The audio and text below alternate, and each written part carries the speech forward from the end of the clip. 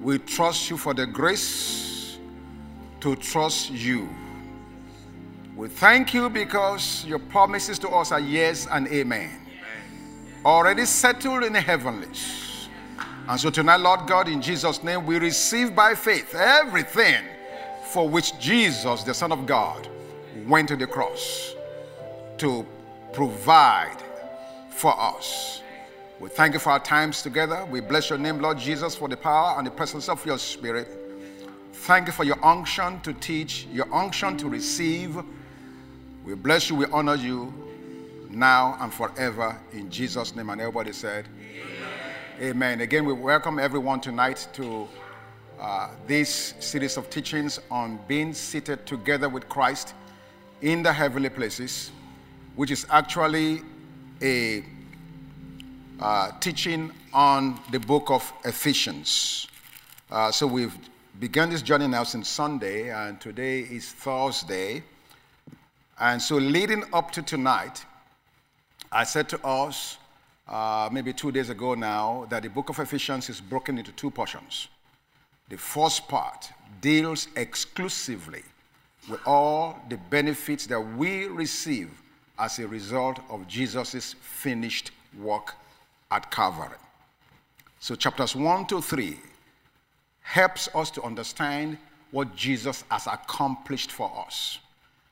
And Paul, being a master writer, inspired by the Holy Spirit, of course, it's like he just laid the argument. He just laid it all down, what God has done for us, and in particular, our position in Christ, and the blessings that come to us as a result of that position, and then the responsibilities that go along with that. Amen?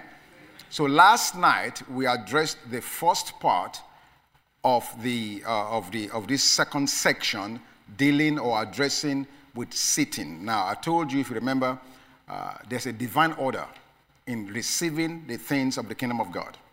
There's a divine order as regards the spiritual life in the kingdom of God. And it's important we remember that. If you get nothing else from our times together, you need to get this divine order.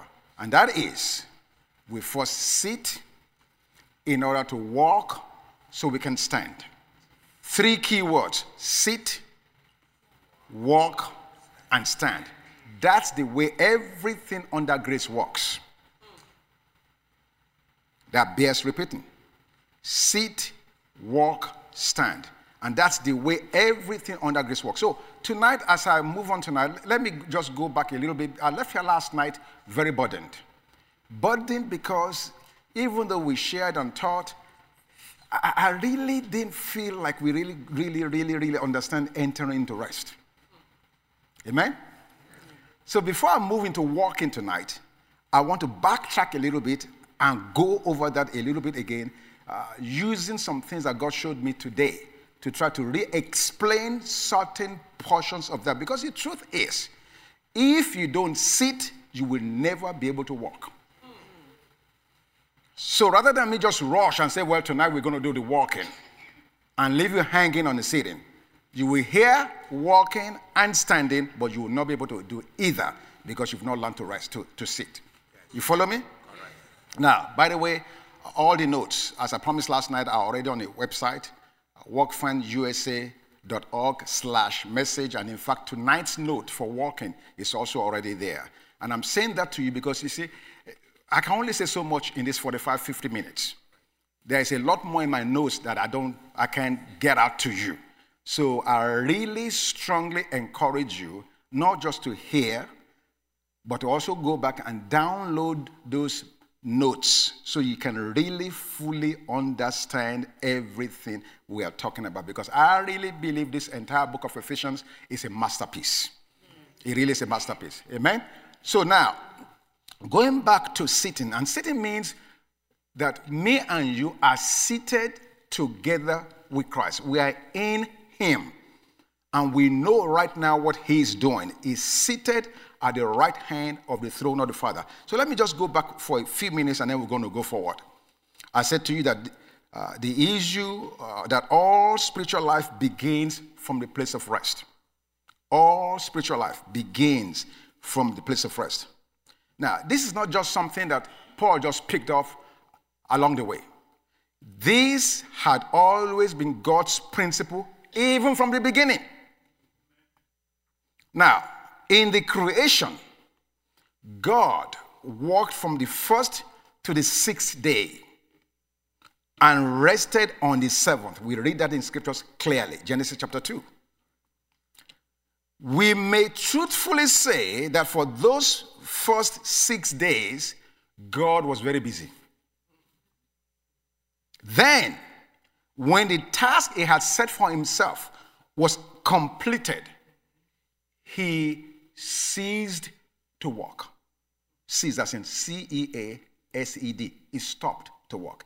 He's finished and he stopped working. Amen? The seventh day, therefore, became the Sabbath rest of God. It was God's rest. You follow me so far? Good. But the Bible also tells us that Adam was created on the sixth day. And from what we know of the creation account or story, clearly Adam had no part whatsoever in those first 6 days of work. He couldn't because he was not there. Amen?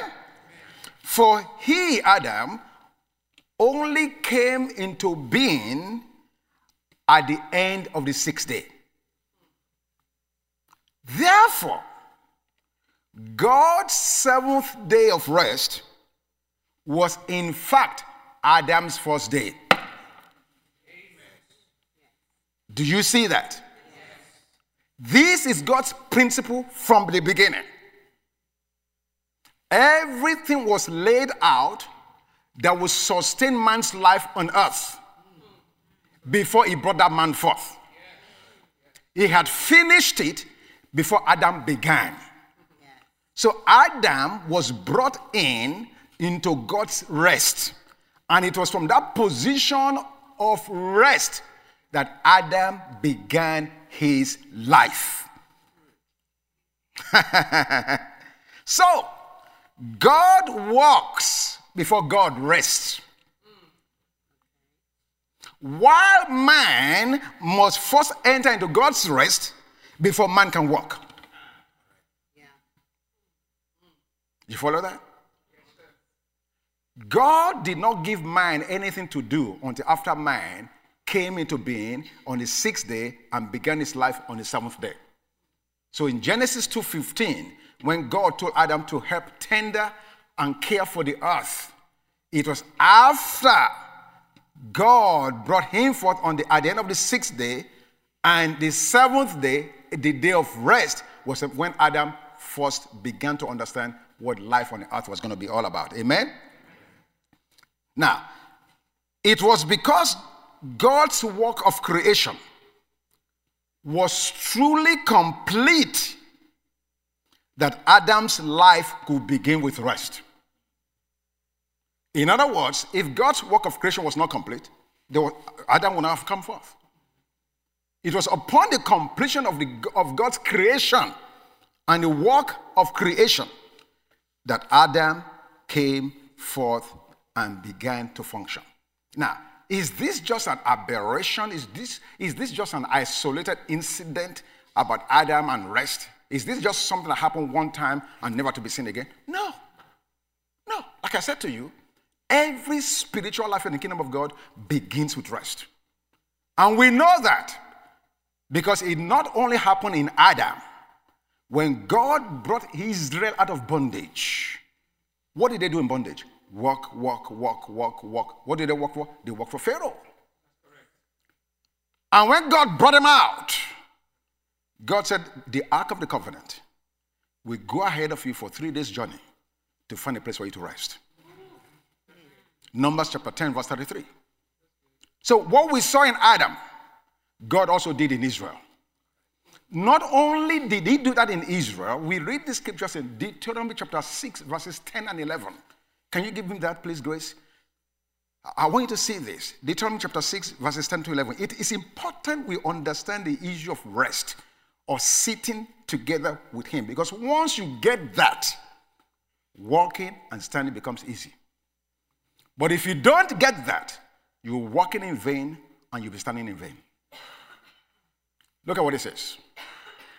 Deuteronomy chapter 6, verse 10. So it shall be when the Lord your God brings you into the land. Notice, who is bringing them to the land? The Lord. Oh, are they taking themselves to the land? No. Did they know the way to the land? No. Who led them to the land? God.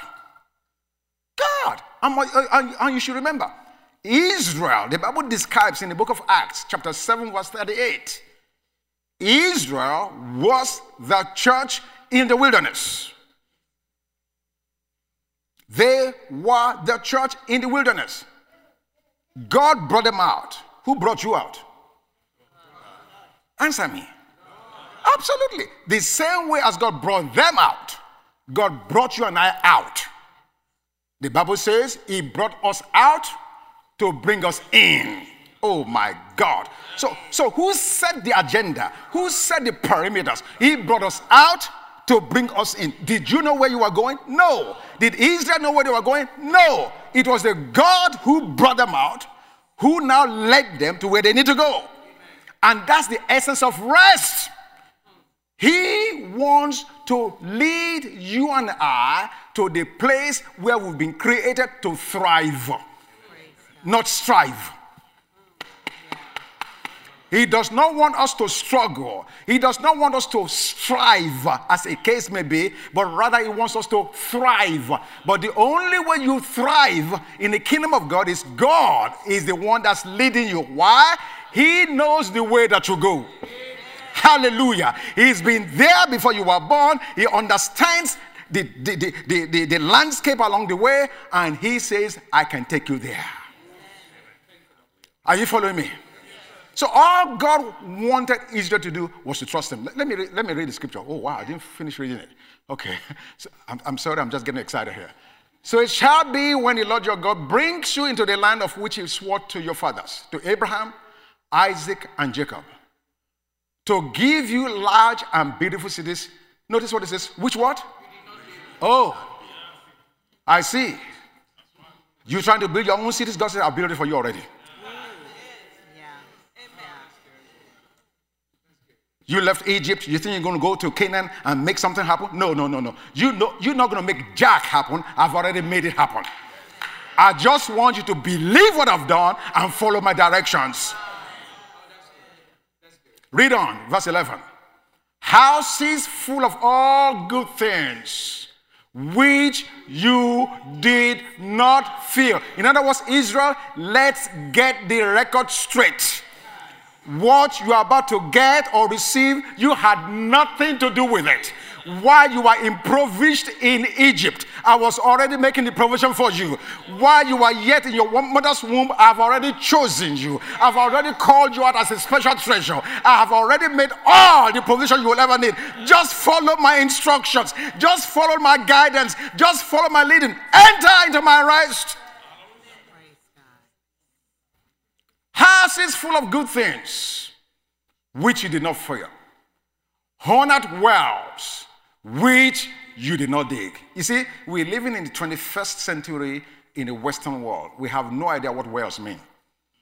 When you say wells, there wells. You think of some remote village in your village in Africa or wherever you live in. No. Wells in the Middle Eastern region was a very important commodity. Not everybody had wells. That's why in John chapter 4, the Bible talks about how Jesus sat on the well of Jacob. Yeah. Very few people had them. And to have them, you became a person of renown. My God.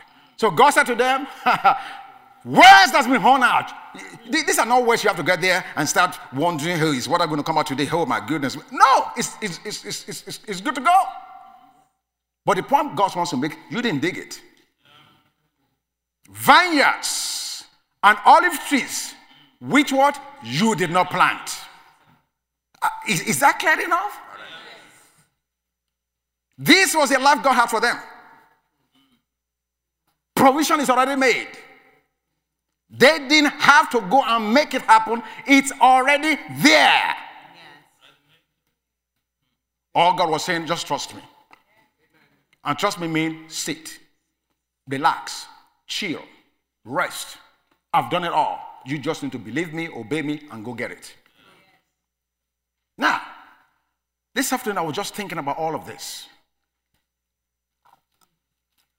And it became obvious to me that sitting has two parts to it. Resting in Christ. So Paul tells us that me and you are in him. No doubt about that. We're in him. But Jesus broke it down in John chapter 15. Let's go read it. John 15.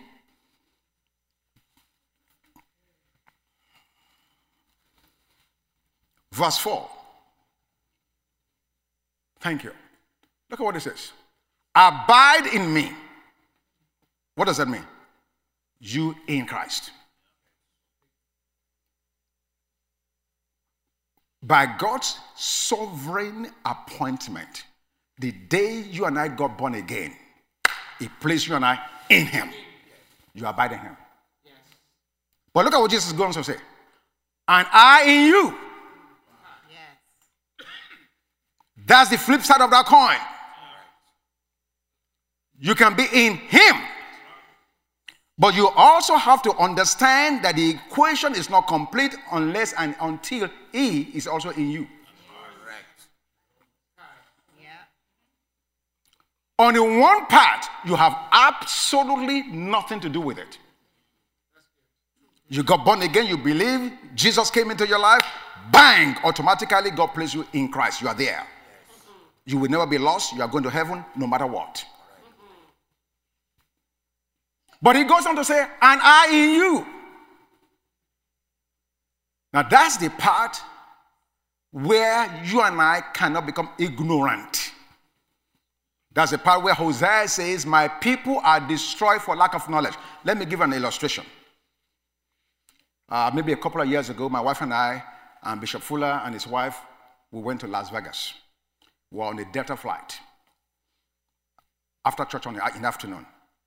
This flight was supposed to be for about maybe 4 hours. We were in economy, coach. 3 hours into the flight, all of us were starving, raging, hungry, and thirsty. You remember that? Delta did not even, a drop of water they didn't give us. Not one drop. Everybody on the aircraft, man, I mean, listen. The flight attendants, I don't know where they were hiding somewhere because people were ready to just gather down and say, give us something to drink. Do you remember that? Terrible service. A 4-hour flight, 3 hours in the flight, nobody got nothing. You know why? We're in economy.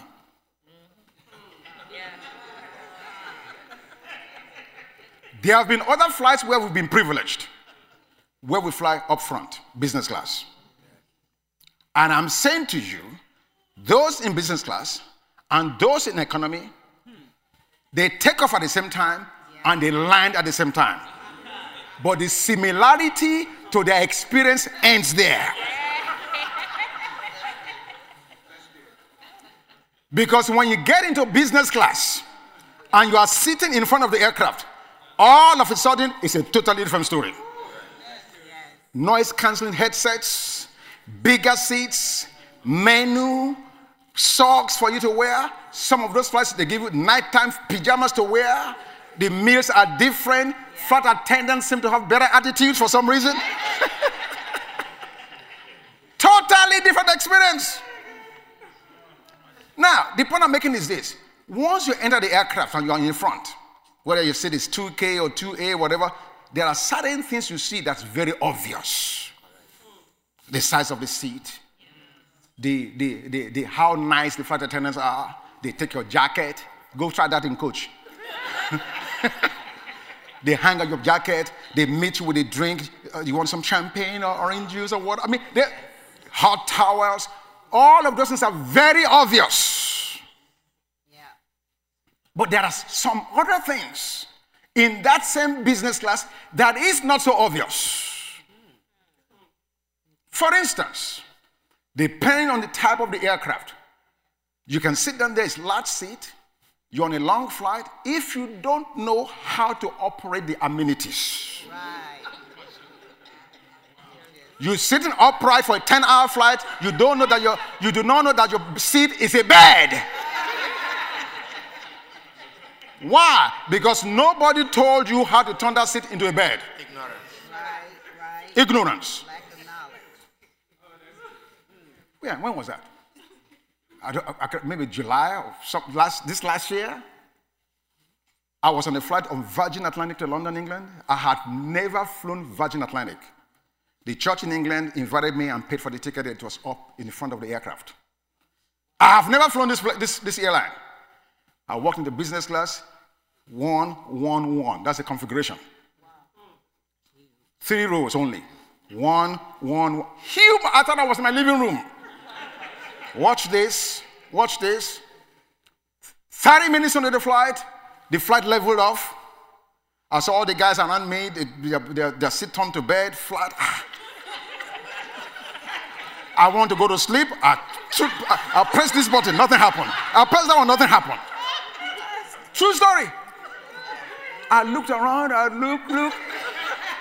I said, what am I doing wrong? Now, mind you now, I've flown many other business classes. But Virgin Atlantic is unique. Very unique. So finally, after about 3 hours, you see, I was trying to look cool so they don't say where.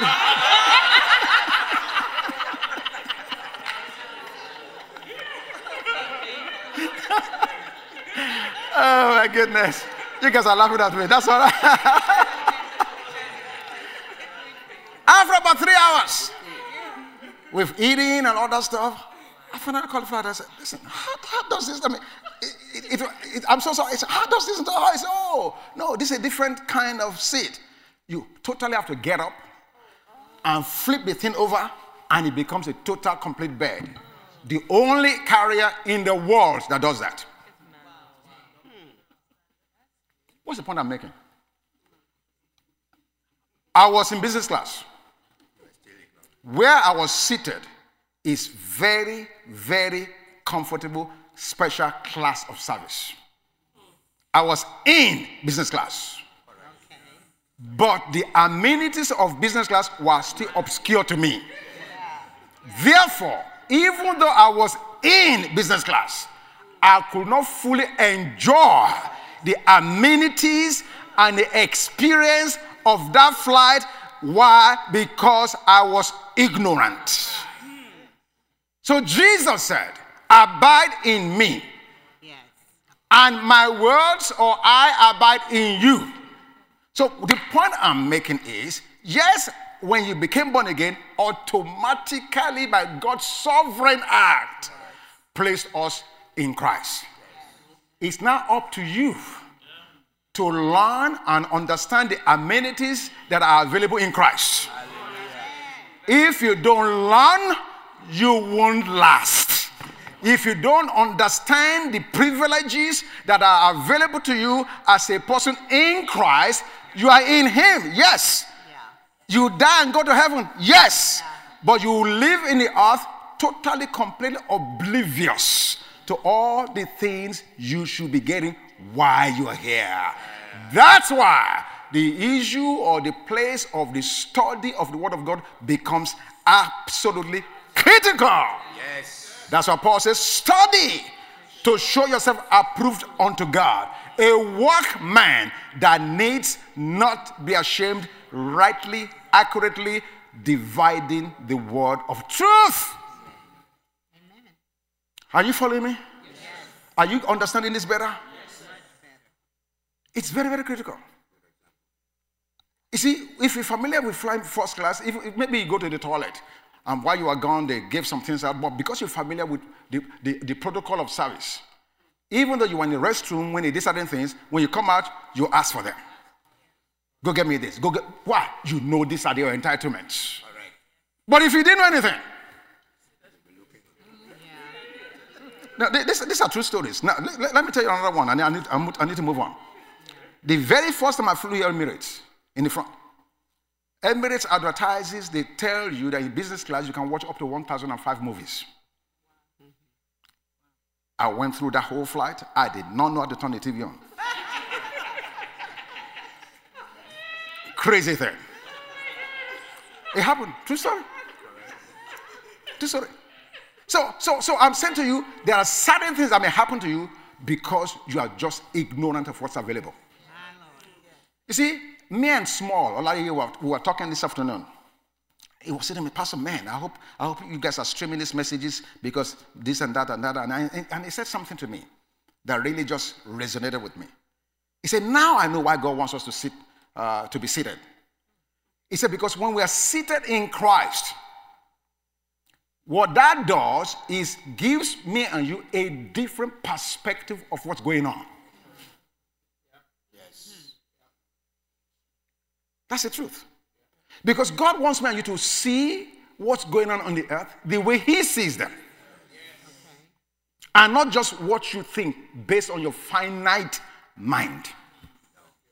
Remember 1 Samuel chapter 16? When someone went to ordain, anoint David for, and I saw David's brother, this one is good. Yeah. God said, no, that's not the one. And this one, that's not the one. No, this is a prophet. And God had to tell him, God does not see as man seeth. For man looks on the outward appearance, but God looks into the heart. Then Jesus comes and tells us in John chapter 7, I believe verse 23 or verse 24. I think verse 24. John 7:24. He said, don't judge according to appearance. He said, rather judge righteous judgment. In other words, your eyes will deceive you. Your ears will lie to you. The things you see with your eyes and hearing with your ears in the natural, you say, yeah, I got it, I know it. By the time you get there, the thing has changed. You miss it. You miss it. Look at what happened to Jesus with John the Baptist. Here comes the Son of God to be baptized. John saw him coming. He said, you got to be kidding. Absolutely not. I'm not baptizing you. I will not baptize you. You should be baptizing me, Jesus. Why was John saying that? He was looking according to appearance. How can I baptize God? Isn't that it? I mean, if I was John, I would say the same thing. Are you kidding me? I'm going to baptize you, God? And Jesus said to him, suffer it to be so now. The issue, John, is not about being right or wrong, but let all righteousness be fulfilled. That's why we miss it. And the reason this is important, because where we go from this lesson after tonight is critically important, because now Paul is going to start dealing and addressing human relationships. And the place where we make the biggest mistake is based on what we saw. We saw him do this. We saw her do that. We heard her say this. We heard him say that. And on the basis of what we think we saw and heard, we form a judgment. And that judgment, God help us, is unchangeable. This is not alterable. He is no good. She is no good. And God is saying, be careful. Don't judge according to appearance. Don't judge judge based on what God is saying. Nathanael, under the tree, was told about Jesus, the Son of God. He said, can any good thing come out of Nazareth? And when Jesus saw him face to face, he said, behold, an Israelite, in whom there's no guile. If he was going to judge according to appearance, he should be saying, what's wrong with you, man? He should say some colorful words. Cuss him out or do something with him. But no, he didn't do that. He didn't do that. Because he saw his destiny and will not label him based on what just happened. So the issue of sitting has to do with the issue of trusting. Trusting that God's perspective is better than our perspective. And therefore, no matter what we're seeing, hearing, I'm just going to trust and pack in God and get a better view of what God is saying and doing. We read the scripture the other night about Elisha's servant, who, because the enemy came around in 2 Kings chapter 6, verse 17, was afraid and went to his master and said, listen, the enemy is all around us. What did Elijah say? He said, God, open his eyes so he may see. Yes.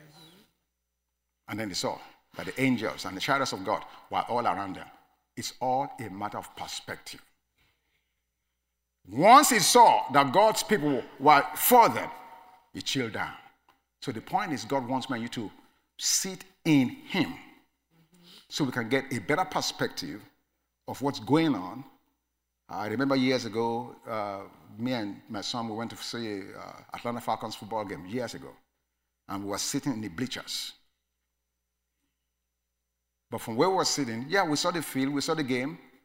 But we realized that some guys are way up there in the booth. Have you ever wondered why the broadcasters don't stand on the ground level? They're in the booth. Up, far above. Because from the booth, they have a better vantage point of the entire field. That's what God has done.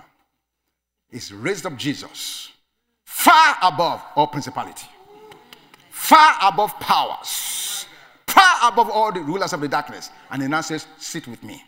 Because where you are perched far above everything, you have a better view of what's going on down there. Yes. Don't be picking the ground like a chicken, but soar as an eagle. Amen.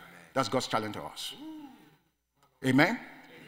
Now, having established that, we can attempt to go on now and talk about walking. So remember again, we sit so we can walk, so we can stand. Amen? And for these three key words, the one that fuels everything is the issue of me and you being seated. Because again, if you are not seated, you will not be able to walk. And then consequently, you will not be able to stand. So, walking. Go with me to Ephesians chapter 4. Praise God. Ephesians chapter 4. Did you guys understand that, the issue of sitting? Is it clearer to you tonight? 3 people. Okay, all right. Lord have mercy. Praise God. Ephesians chapter 4, verse 1. I, therefore, the prisoner of the Lord, beseech you to walk worthy of the calling with which you are called. All right. So walking is the practical outworking of that heavenly position here on earth. Remember Jesus' prayer? Let thy will be done in the earth as it is in heaven. So who are those that's going to do that will? Me and you. Me and we. So he sits us together in him in the heavenly places. But he does not want me and you to be so heavenly minded to the point where we are no earthly good. Yeah. So now he says, I want you to put your feet on the ground where your heart already is. So walking is the practical outworking of that heavenly position here on earth. So as a heavenly people, we are required to exemplify the qualities of heaven in our earthly conduct. And this by itself raises serious problems. So what does the book of Ephesians have to say about walking? So we read here Ephesians chapter 4, verse 1. Let's go to verse 2. Verse 2. With all lowliness and gentleness, with long suffering, bearing with one another in love. Go to verse 17. Verse 17, thank you. This I say, therefore, and testify in the Lord, that you should no longer walk as the rest of the Gentiles walk, in the futility of their mind. Verse 23. Verse 23. And be renewed in the spirit of your mind. So Paul is saying, listen, you are born again now. You've been redeemed, forgiven. You have been destined to be a son of God. You have inheritance in him. You have been sealed with the Holy Spirit. You've been given all spiritual blessings in the heavenly places in him. On and on. And so it's now saying, as a result of all these benefits or blessings that you have, you should not be walking now like the Gentiles do. Gentiles meaning people that are not born again. In other words, you and I should not continue to walk in the flesh, live in the flesh, talk in the flesh, do carnal things. And unfortunately for many Christians, when we talk to one another, you hear us say things like, that's just the way I am. No, that's not the way you are. When you say that, you just lied against God. This is the reason for which Jesus died. It is not sufficient that when I fail or have a shortcoming or make a mistake or miss it, that's just the way I am. If I'm still saying that, after having been born again for a little while, something is wrong with the grace dip. I need another dip of grace. Now, like Paul said in Philippians chapter 3, he said, I have not already attained. I am not perfect yet. I get all of that. But if you read that verse very closely, he said, but I press on. Yes. I am not going to accept mediocrity. Yes. I'm not going to accept the lifestyle that does not glorify God and say, that's the way I am. No. Every time I make a mistake or miss it or sin or do something that does not glorify God, something in my heart is a bank that is not like God. A flag should go on in my spirit. Say, that's not how I recreated you. Because if any man be in Christ, it's a new creation. All things are passed away. Behold, all things have become new. So where did that come from? That behavior, that action, that thing I just said. So I'm not saying we will not make mistakes. We will. But I'm saying when we make the mistakes, like David, our heart should smite us. Yeah.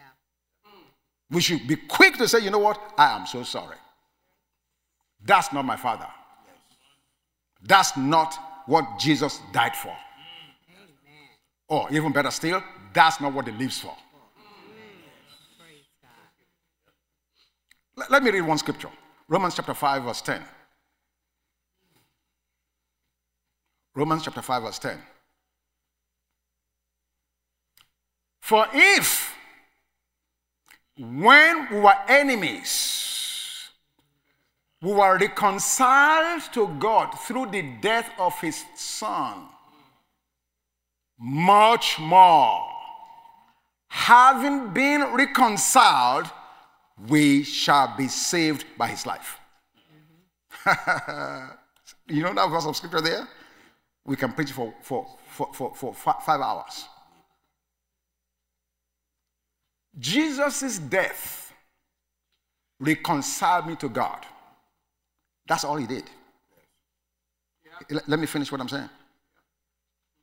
His death reconciled me. What does reconcile mean? So my wife and I had an argument. We had like Pastor Charles says, we had a very intense debate.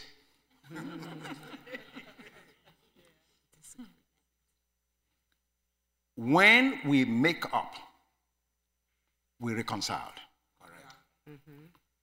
When we while we were having the debate or the disagreement, we were quarreling. Okay? But when you make up, a reconciliation takes place. So we're able to come back together and relate and fellowship, reconcile. Restored.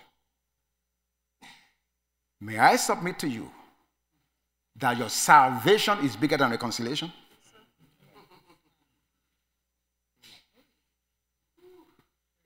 Reconciled means you die, you go to heaven.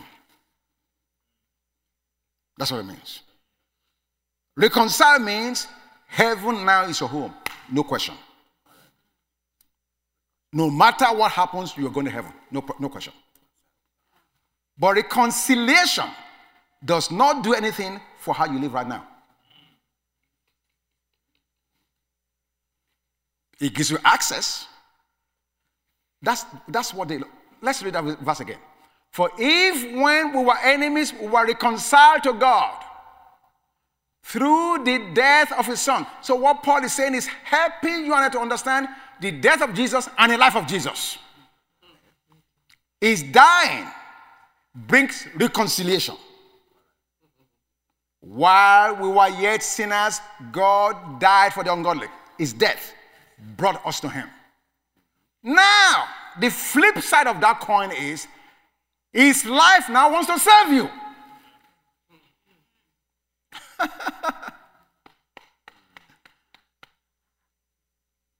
Wow. Okay, it's quiet.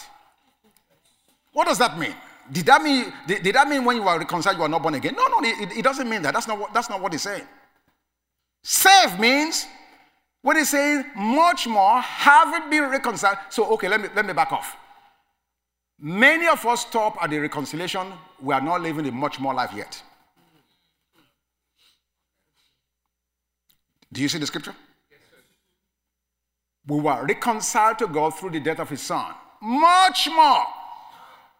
If his death reconciled us, where we are now in fellowship with God, we can go to heaven, we are in him, how much more shall we be saved by his life? The abundance living for which Jesus intended, God's original purpose for your creation, when he chose you before the time began, it is his life that's going to make it happen. I'm not sure if you heard what I'm saying. God did not just create you so you can be reconciled. Reconciliation came to pass or came into the picture because Adam sinned.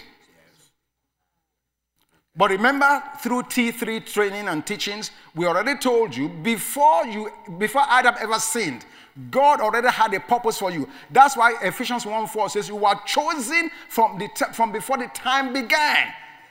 You were chosen before the foundation of the earth. So the question is, what did he choose you for? So whatever he chose you for, it is the life of Jesus now that can make that happen. Praise God. Yes. His death brought you to the door. You are reconciled, saved. Hallelujah. You are in God, seated in him. He now says, while you are in me, let my life now work in you. When you open your mouth, let me feel it. Yes. When you raise your hand, let me be the one that's moving it. When you're moving and walking, let me be the one that's making you walk. Let me live the life that I intended for you in and through you. Let me be the one living it. You just play along. It is his life that does that, not his death.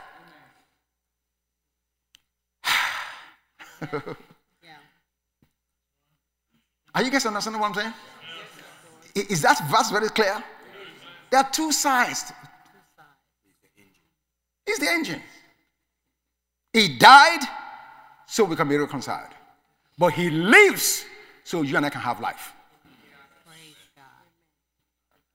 But not have our life, but his life. It's alive. That's why in Revelation when he appeared, he said, what did they say? How did they say it? I'm the one that liveth and was dead. Liveth came before death. Because right now, his present goal right now is to live through us.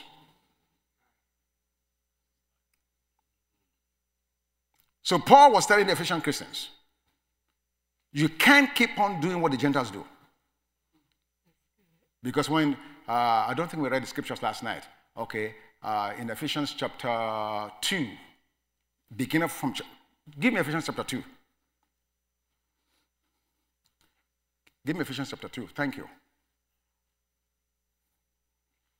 Verse 1. Okay. After I told them it's their blessings. I didn't touch this last night, but it's in the notes that I did not give you. Rather, it's in the notes that I gave you on the website. The scriptures and all of this. I didn't address it last night. But I'm just referencing it now so you understand why he said to them what he said in chapter 4, Ephesians 4. He said, and you, he made alive, who are dead in trespasses and sins. Go on. In which you once walked according to the course of this world, according to the prince of the power of the air, the spirit who now works in the sons of disobedience, among whom also we all once conducted ourselves in the lust of our flesh, fulfilling the desires of the flesh and of the mind, and were by nature children of wrath, just as the others. Verse 4. But God, who is rich in mercy, because of his great love with which he loved us. So the point of that is this. After he told them all their blessings, he reminded them of their career, of their history. He told them where they came from, the kind of life they used to live. He reminded them how they were sons of wrath, and on and on and on and on. So now in chapter 4, having established properly their blessings and their position, is now telling them that they should walk worthy of this new position. Yes. Don't go back and start living the way you used to live. That's what I was telling them. Okay, let me move on.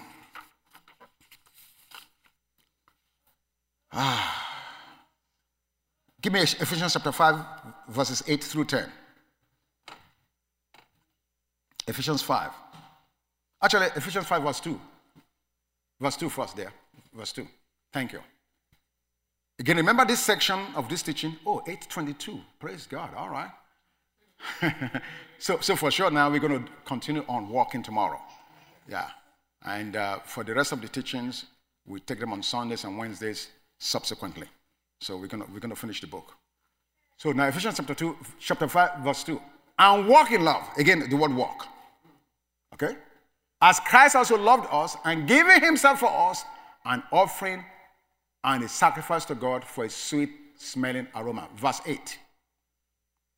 Verse 8. For you were once darkness, but now you are light in the Lord. Again, where? In the Lord. If you are not in the Lord, you are not light.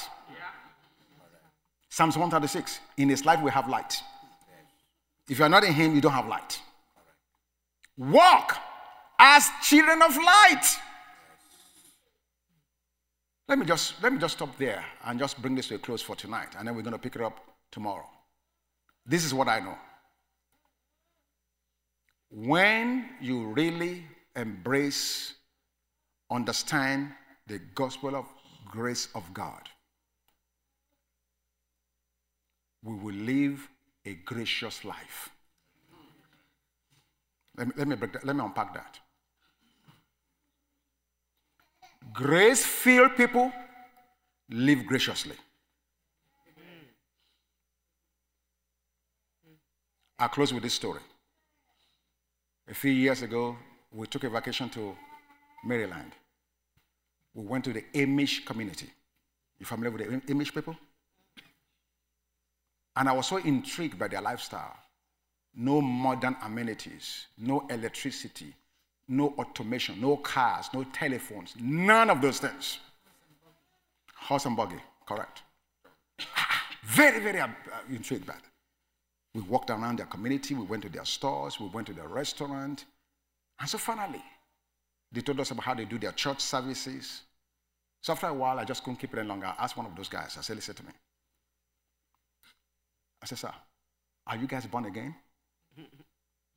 His answer is just as profound now as it was then. You know what he said to me? Ask my neighbors. Right. Yes. Ask my neighbors. Don't ask me if I'm born again. Ask my wife. Ask my brother. Ask my son.